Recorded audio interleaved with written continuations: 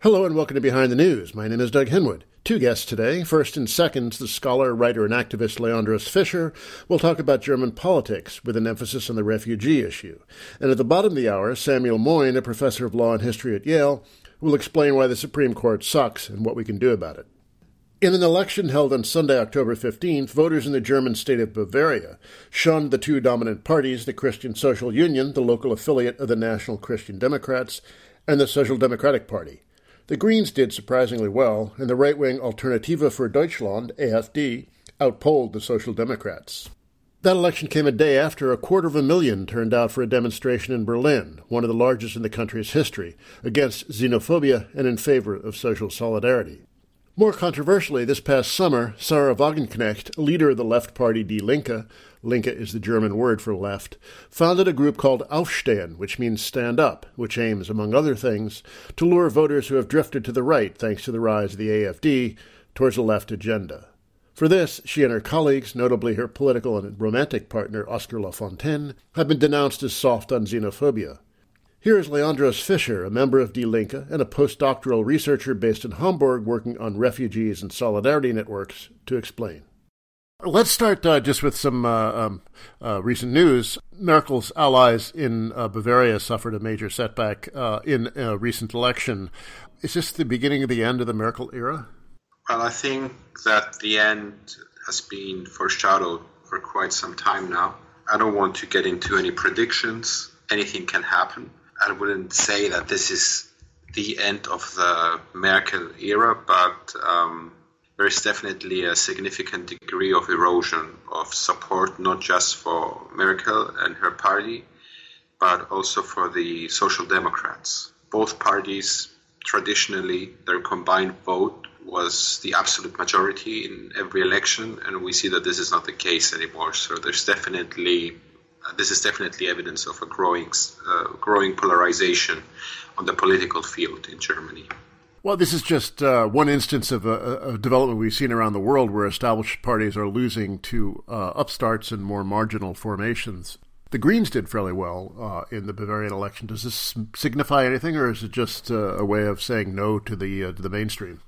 I think this is a result of the way that the recent polarization has been framed in mainstream media and also by countless of political pundits to present everything that's going on in Germany as this sort of normative conflict between social liberalism and right-wing authoritarianism. So, I mean, of course, one of the first results of this framing of the situation is that parties like the Greens and also on the other side, the supposedly other side of the spectrum, the Alternative for Germany, the right-wing populist party, are making gains. But I would be careful to read much into the advance of the Greens, because there is a conception of the Greens as being left-wing.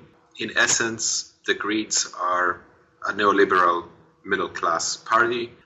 They have attracted a lot of votes in Bavaria from former conservative voters, former social democrats, which do not identify anymore with their party's policy of clinging on to Merkel. I would describe the vote for the Greens as mostly a protest vote. And then what about the performance of AfD? Is it surprising or not? It's not surprising. The percentage the AfD got in the Bavarian state elections has slightly decreased compared to what they got in Bavaria a year ago during the federal elections. So it doesn't come as a shock. What really is a shock is that the CSU, the Christian Social Union, which is the Christian Democrats' sister party in Bavaria and is much more right-wing in its outlook on social rights, has lost its predominance in Bavaria. And this is definitely a sign of the political system unraveling. They tried to stem the tide of the AfD by copying the AfD's extreme right rhetoric concerning refugees, but that didn't stop a lot of middle-class Christian social voters from switching to the AfD on account of their anti-immigrant stance. So people just preferred the original than the copy. In other recent news, there was a large demonstration in defense of migrants and against xenophobia. What happened? Who was there? What were the messages? So there was a very large demonstration in Berlin last weekend, which, according to many sources, gathered more than 240,000 people. So who was behind it? It was basically the entirety of civil society. It was Muslim groups, Jewish groups, refugee solidarity groups. It was Die Linke, the Greens, parts of the SPD, and just ordinary people. It's very important to state here that the demonstration has been framed as being against racism. And of course it was against racism, but the central message was unteilbar, which means undivided. The central message was that this is a demonstration in defense of social solidarity and social justice. So it wasn't just a liberal anti-racist message.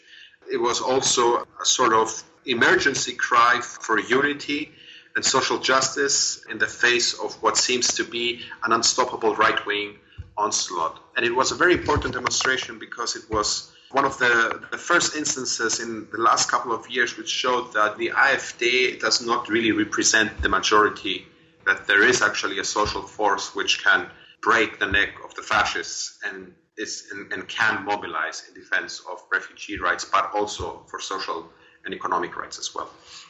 This anti-immigrant threat has been a long-standing feature of German politics. It's not exactly new, but it's certainly achieving a salience in the last couple of years that it didn't have before.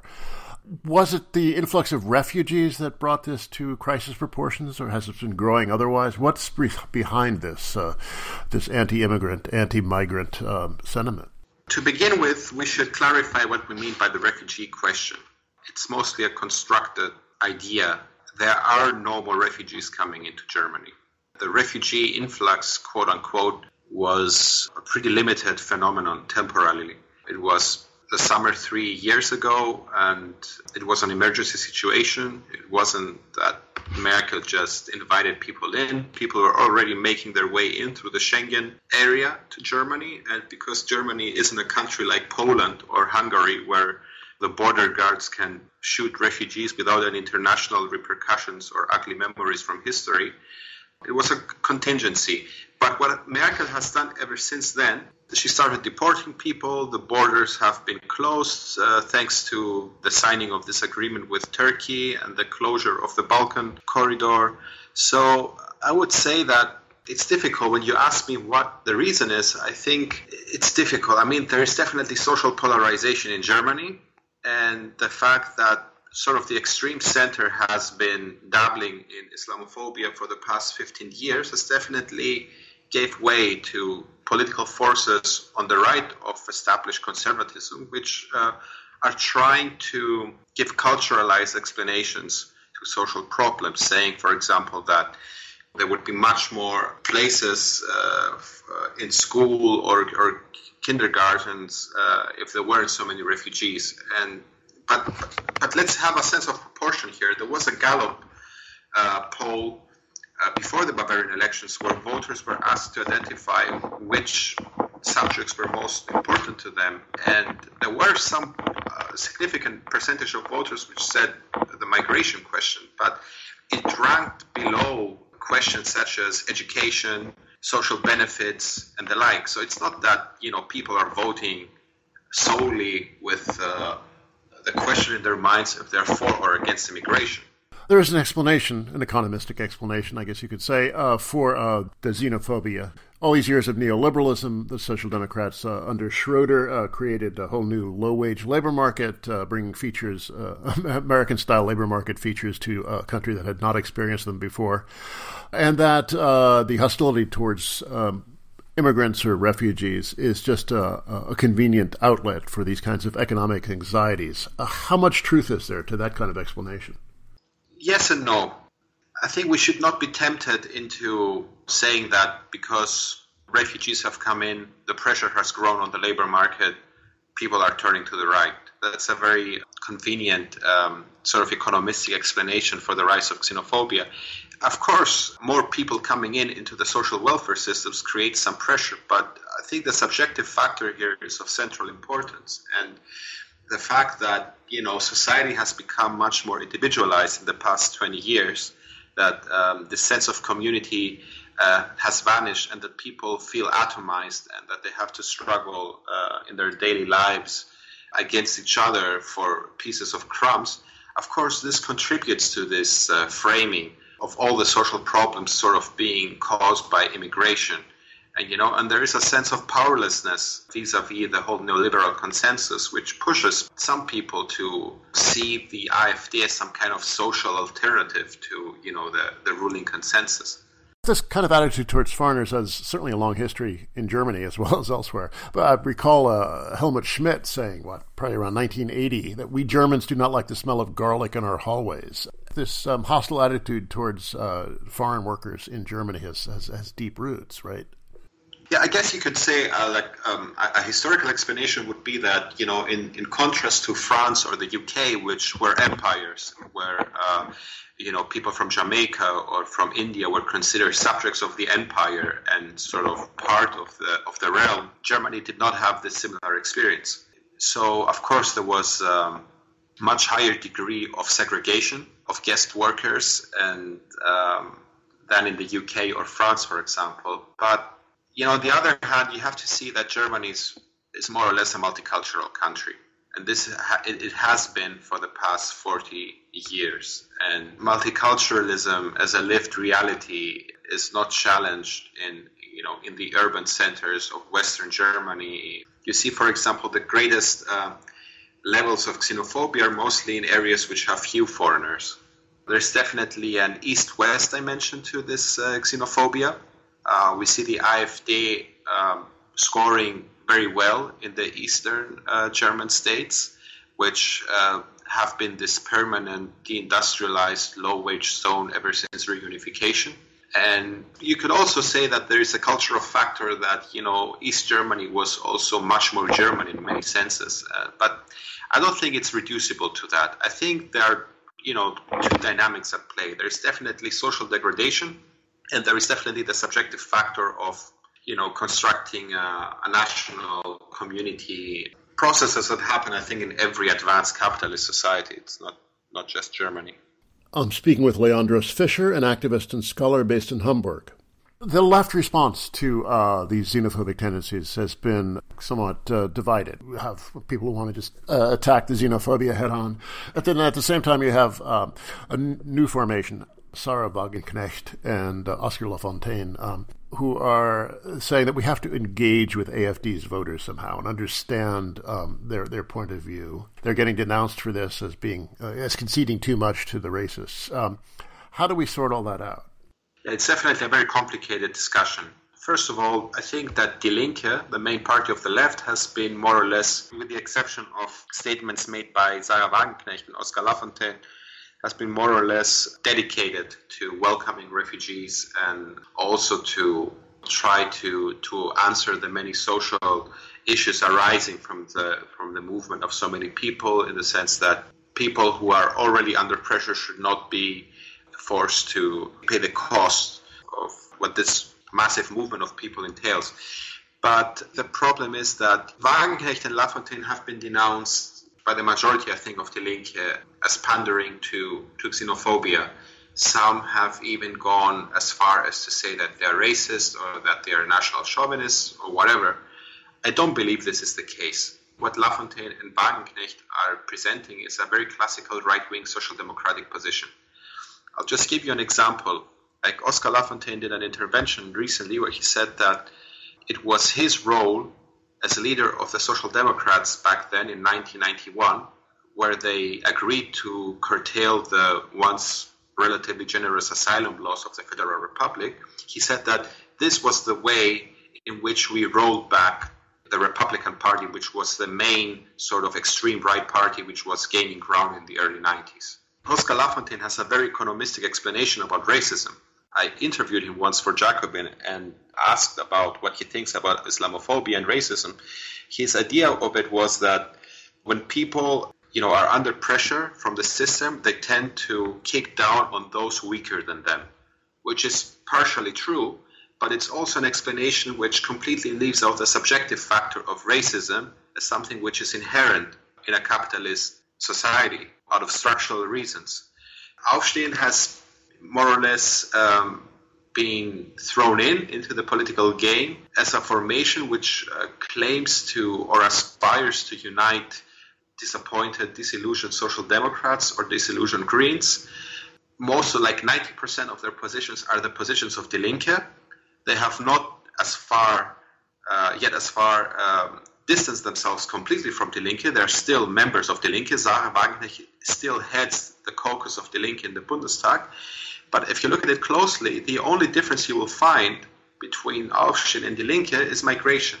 So they're basically saying that, we should help people in need, but open borders is a neoliberal idea, and people that advocate open borders need to explain how they expect a welfare state to function under such conditions. This is actually the root of the controversy here. It's actually basically Wagenknecht and Lafontaine being classical social democrats. There's a passage in The Road to Serfdom where Hayek says that socialism and social democracy really depend upon national borders. The nation is the planning space, and open borders would really undermine that. Does he have a point? Is a welfare state or some kind of socialist structure compatible with open borders? We have to address that issue, or is that not true? The question is a bit misleading because the negative framing of open borders suggests that, if there is an open border, people will leave their countries of origin and just flood the advanced capitalist economies. I think this is a very false proposition. Most of the people that are coming in are fleeing conflicts that are very real, and if given the option, they would not have made so many emotional sacrifices in leaving their homeland. This is a very misleading way that the debate is framed.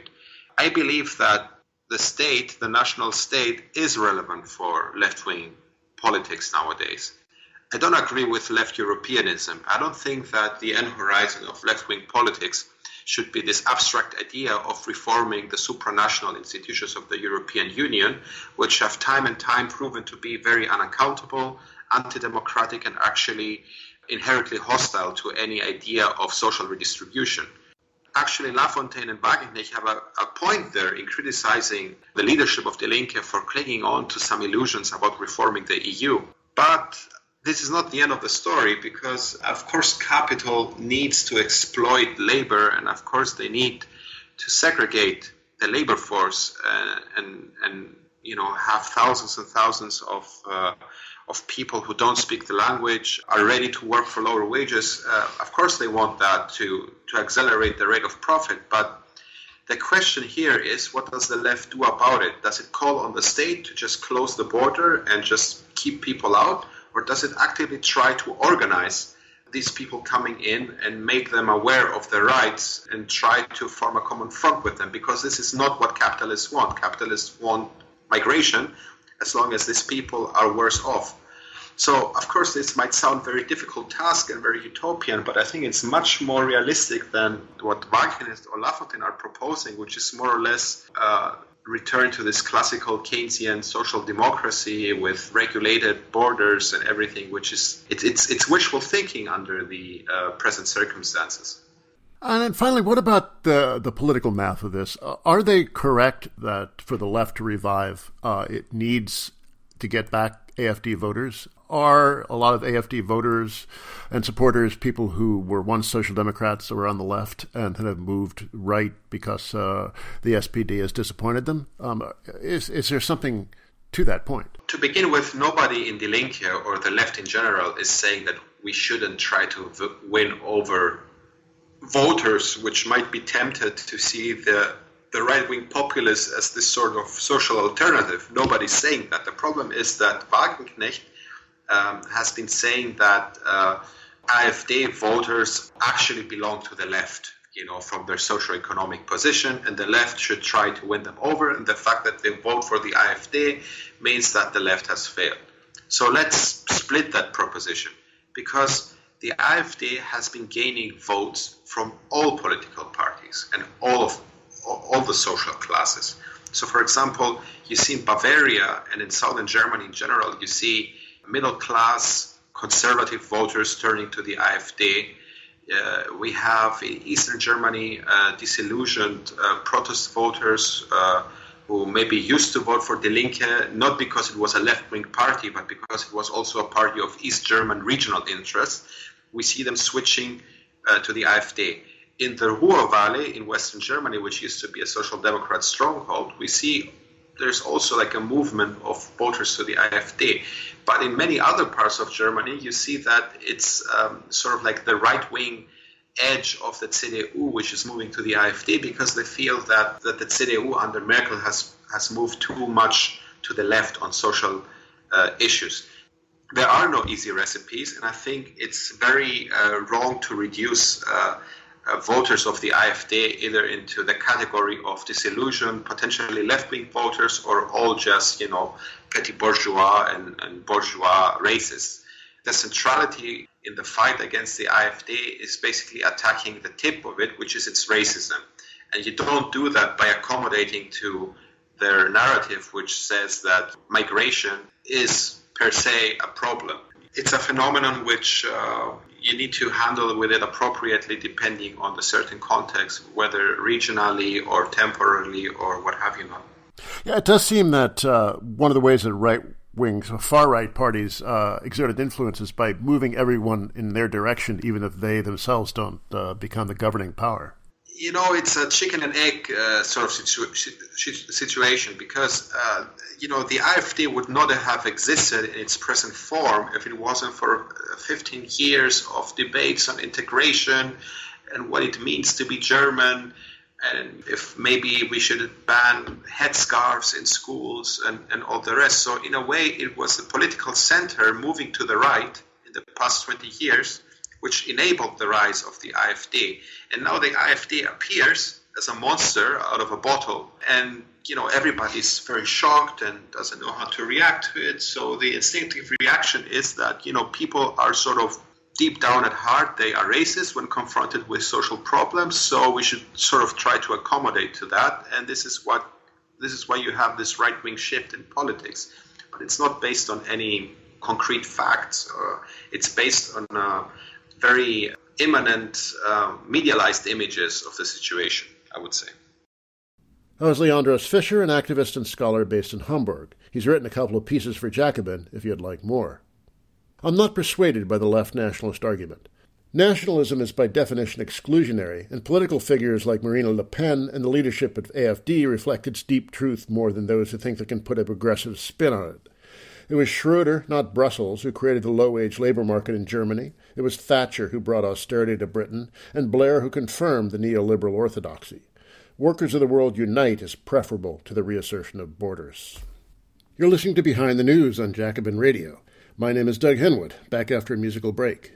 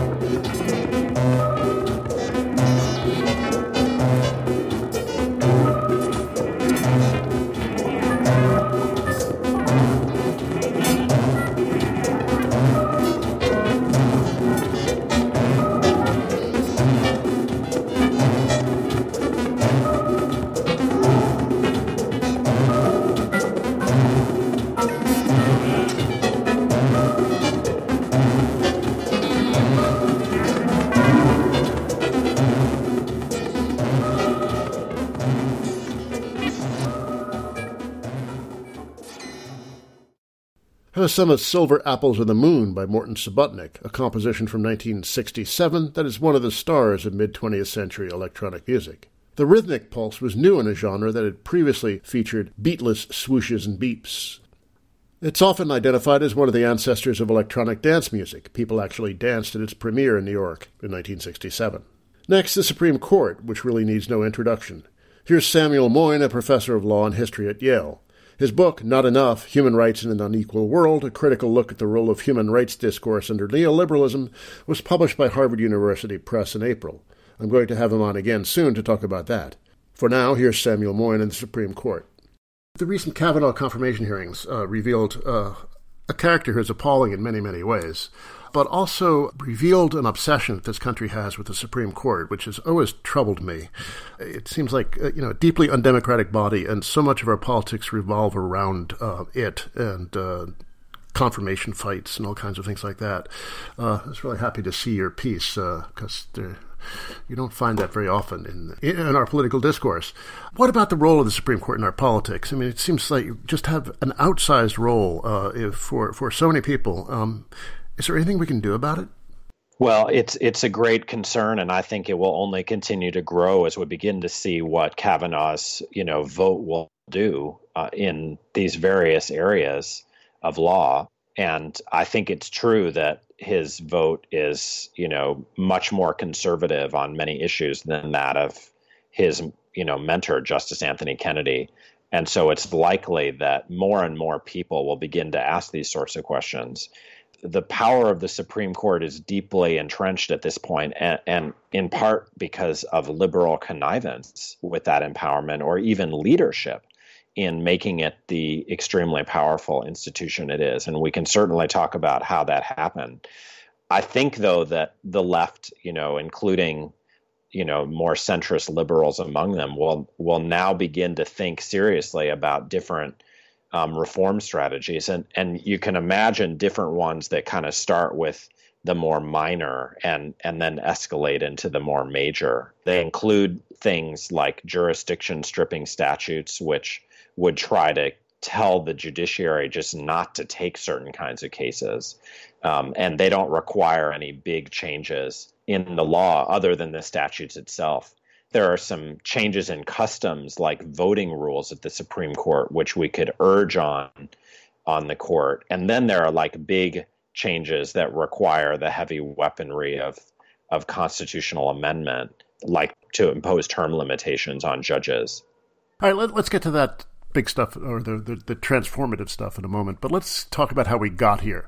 As you pointed out, there's been a long-standing liberal reverence to the Supreme Court, which I can understand based on the Warren period, which is maybe a couple of decades in the Supreme Court's long history.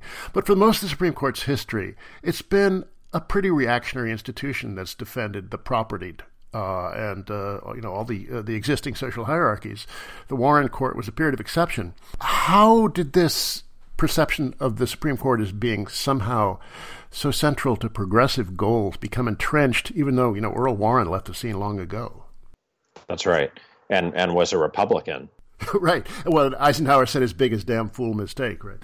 Exactly. Yeah. So I think it is really kind of a liberal choice to engage in veneration of the Constitution in general and the Supreme Court in particular, which may have made sense, let's say, strategically at the time, but has just shown its extreme limitations in the long run. So, I mean, if you go back, many people are shocked to hear that the Supreme Court played little role in our history, in part because the federal government was so small until the later 19th century. There were, of course, terrible cases like Dred Scott and Plessy v. Ferguson, which definitely fit, an argument about how toxic it was. But the truth is that the whole idea that the court would hold different statutes unconstitutional left and right only got going in the late 19th century when Democratic majorities tried to use legislatures, first in the states and then at the federal level, to protect workers. And that was really the origin of our constitutional culture today, that conservatives, losing their power, began to use the Supreme Court to entrench economic liberty against rising majorities. And then you get to the New Deal when, enough of a majority and enough of a crisis situation pushed back hard and got the Supreme Court to relent. And what's shocking, I think, is that Franklin Roosevelt, instead of drawing on the attacks on the Constitution that had been pervasive in the late 19th and early 20th centuries, argued that liberals should embrace the Constitution. And what that meant is that it left the power of the judiciary unchallenged or even strengthened it. That reverence to the Constitution, though, this document was devised by property owners, slave owners in particular, but property owners, more generally, to put a limit on popular power and popular sovereignty. I mean, you read the Federalist Papers, they're very clear about what their ideas were. So how did liberals come to revere this? Were they on the side of the propertied, or did they not understand all that? How did this happen?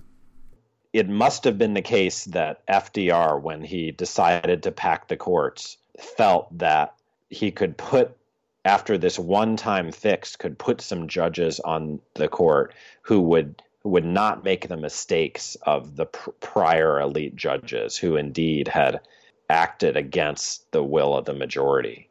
And probably he did so for, let's say, strategic reasons, that he felt a more frontal challenge to the Constitution, as the left had been mounting for decades by that point, would just be unpopular. And fair enough that even his court packing plan was terrifically unpopular, although it got the job done short term in shifting the doctrine of the court. The bigger error was made later, when liberals lost faith in themselves to convince a majority of the country to do things like desegregate the schools or emancipate women or protect gay rights. And they believed that it was not just a quicker fix, but more compatible with the kind of elite rule the founders talked about, to rely on the Supreme Court's power. And now they're paying the price. Yeah, it strikes me that a lot of liberals today, and historically, have distrusted popular power, think the mob is kind of disreputable, and prefer elite technocratic rule, and the Supreme Court is a prime example of that. Is that a fair characterization? I think it is. They're people who were schooled in what one thinker called the liberalism of fear, and they're much more concerned about about liberal values than democratic ones. Now, in fairness, there were even justices on the Supreme Court who were liberal, like Felix Frankfurter, who really wanted to minimize the institution's role in American life. And it just was too tempting to use the heavy weaponry of elite rule in the form of Supreme Court doctrine, to use some shortcuts. It's a version of elite rule that, as you say, in the era of the Warren Court, was seen as progressive. And so you could kind of have your elite rule and your progressive politics, your cake and eat it too. And yet the long-term results have been disastrous. We all cheer on Brown v. Board of Education as a great milestone in progress. Was it a good thing in the long run? I think it's debatable. It's heretical to say so. A lot of people would still insist that had the court not acted to provide a kind of symbolic and unanimous judgment around desegregation, the political branches like the Congress would never have passed the Civil Rights Act. Still, it was symbolic. We still have de facto segregation of schools in so many cities. And so even this central iconic precedent that we would say is the kind of the best piece of evidence for the role of a counter-majoritarian Supreme Court, it doesn't really give us much hope that judges can change the world for the better, even when they use their power for good causes. And then, of course, judges have used their power since for many malignant causes. Brown v. Board of Education was decided at a time when the United States was very concerned about its international reputation. We're in the middle of the Cold War. Africa was being decolonized, and we wanted to look like the good guys. So there were substantial pressures to push us in the right direction. Take those away, and what is the court going to do on its own? That's right. We're not in a superpower competition of the same kind, and arguably that's had a big effect. Even looking back, Brown v. Board, we'd have to ask counterfactually whether it would have been better, not just in the short run, but especially in the long run, if liberals and their progressive advocates had kind of shouldered the burden of convincing their fellow citizens to desegregate schools and achieve racial justice. The truth is that absent that kind of campaign, even equal protection of the laws becomes somewhat meaningless.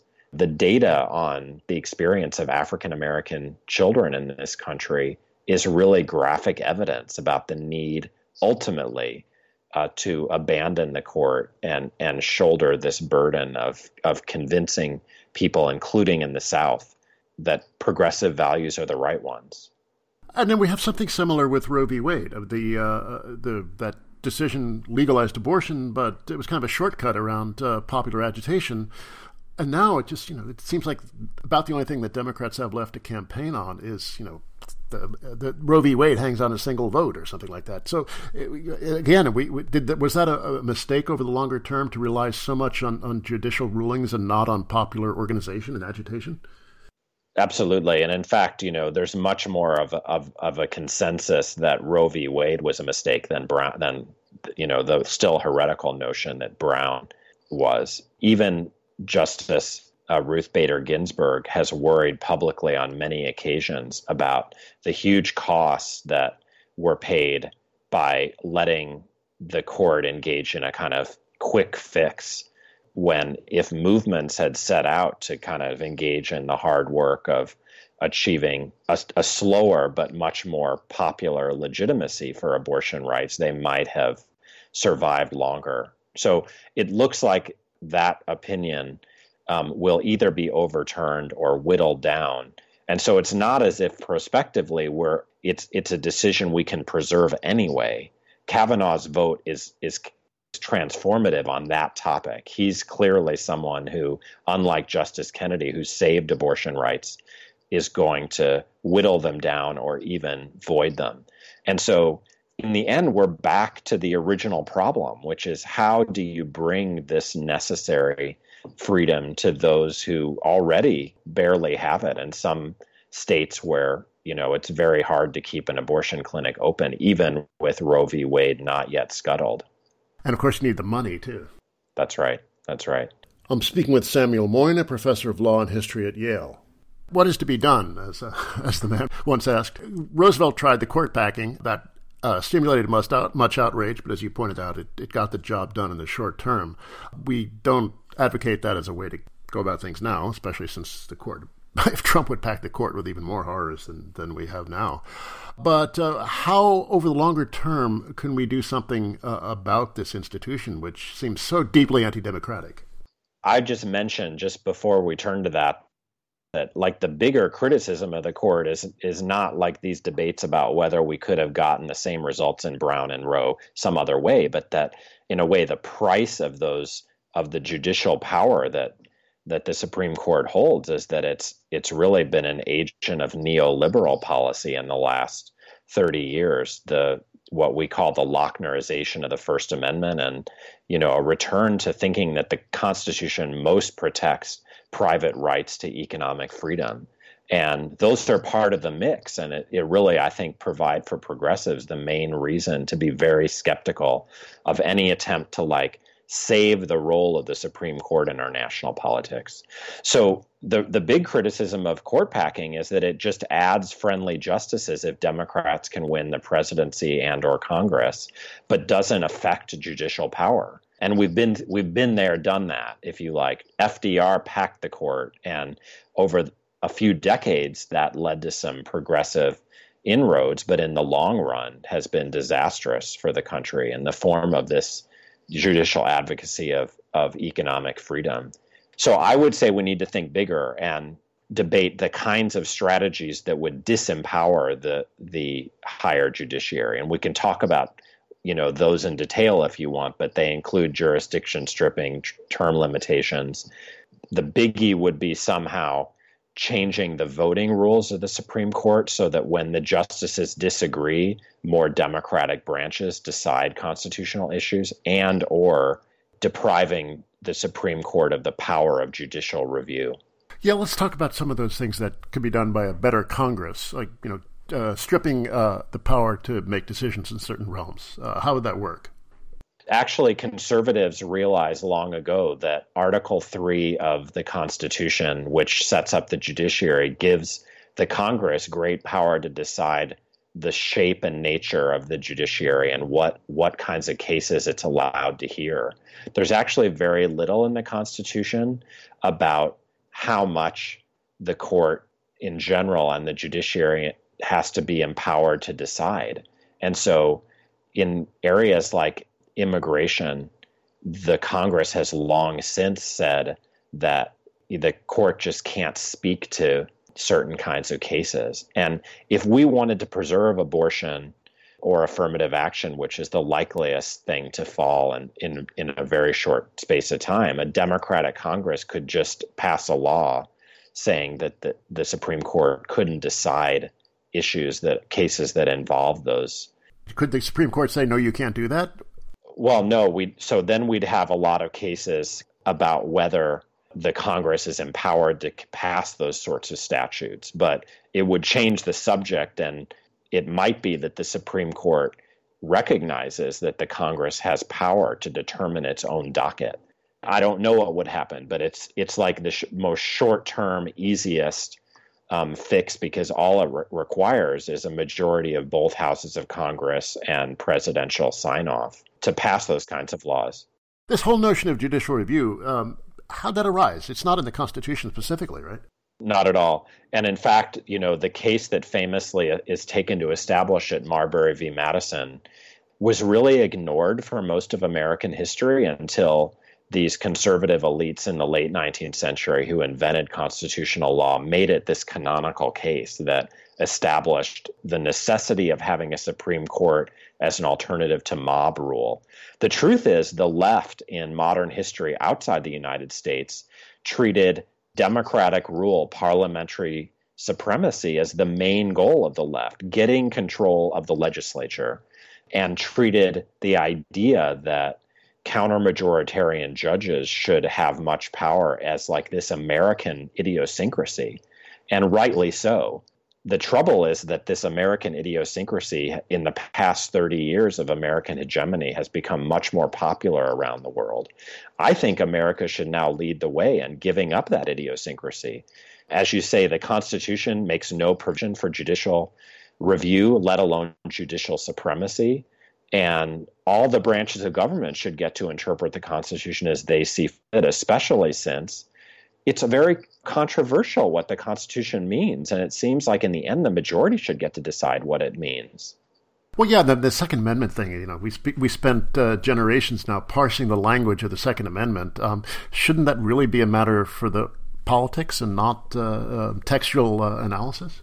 I would say if someone has the peculiar view that the Second Amendment protects an individual right to bear arms, it would be sad if we had a system where 5 of 9 justices who happen now to be very conservative could just institutionalize that view by fiat from above. We should force the NRA to buy enough legislatures, at the very least, to pass a law protecting that right, and that would leave it unentrenched. It would mean that a Democratic majority that wanted to overturn the NRA's law could do so and not face a court that makes the right to bear arms something that the Constitution protects against majorities. Okay, and what else can we do? I mean, aside from jurisdiction stripping, other possibilities for reining this beast in? There's lots of discussion of having term limitations, which would indeed require a constitutional amendment, because the Constitution does say that justices serve indefinitely. And so that's a hard one, given the difficulty of amending the Constitution. I'm myself very partial to a change in custom, which wouldn't require a constitutional amendment, which would say if the justices disagree too much, they shouldn't be able to render a decision. That is just a matter of the Supreme Court's own understanding of its voting practices. So imagine if there's a split 5-4 or 6-3. It's clear that the Constitution, whatever it means, is up for debate. And if that's the case, it seems very unclear why we should allow 5 of 9 rather than a majority of the people to decide what they want it to mean. And so this technique of encouraging the justices to just not decide cases that are where they disagree too much, maybe the remedy I think is most appealing in both the short and the long term. What's the constituency for this? It seems that liberals have not yet shaken their reverence to the Supreme Court despite all this. Obviously, the conservatives don't want to do that. So is there a constituency for some kind of agenda to rein in the Supreme Court? Increasingly, there is. I mean, it's not huge yet, but one of the most remarkable things for those of us who are progressives is how long it's taken liberals to give up their addiction to Supreme Court power, even though the counter-revolution has been ongoing for several decades at this point. It's true that during the era of the Warren Court, liberals were able to institutionalize their values through the Supreme Court, but that's so long ago. And at best, what they seem to have hoped in the recent decades is to hold the line by convincing Anthony Kennedy occasionally to join their side. And by the end, that almost never happened in cases like Trump v. Hawaii, which approved the travel ban. So I think luckily that especially amongst the young and amongst liberals for whom the confirmation of Kavanaugh is the straw that broke the camel's back, I think there is a much bigger constituency for reform. You can see that by the massive coverage that schemes like court packing have gotten. And so I think it's up to those of us who have worried about the outsized power of the Supreme Court in American life for a long time to start getting the word out about different kinds of reforms and trying to convince more and more Democrats that they need to get behind them if the basic blockage of democracy that the Supreme Court is to be removed. I was struck during the debate over the Kavanaugh confirmation, though, that so much of it centered on his absolutely appalling sexual assault behavior.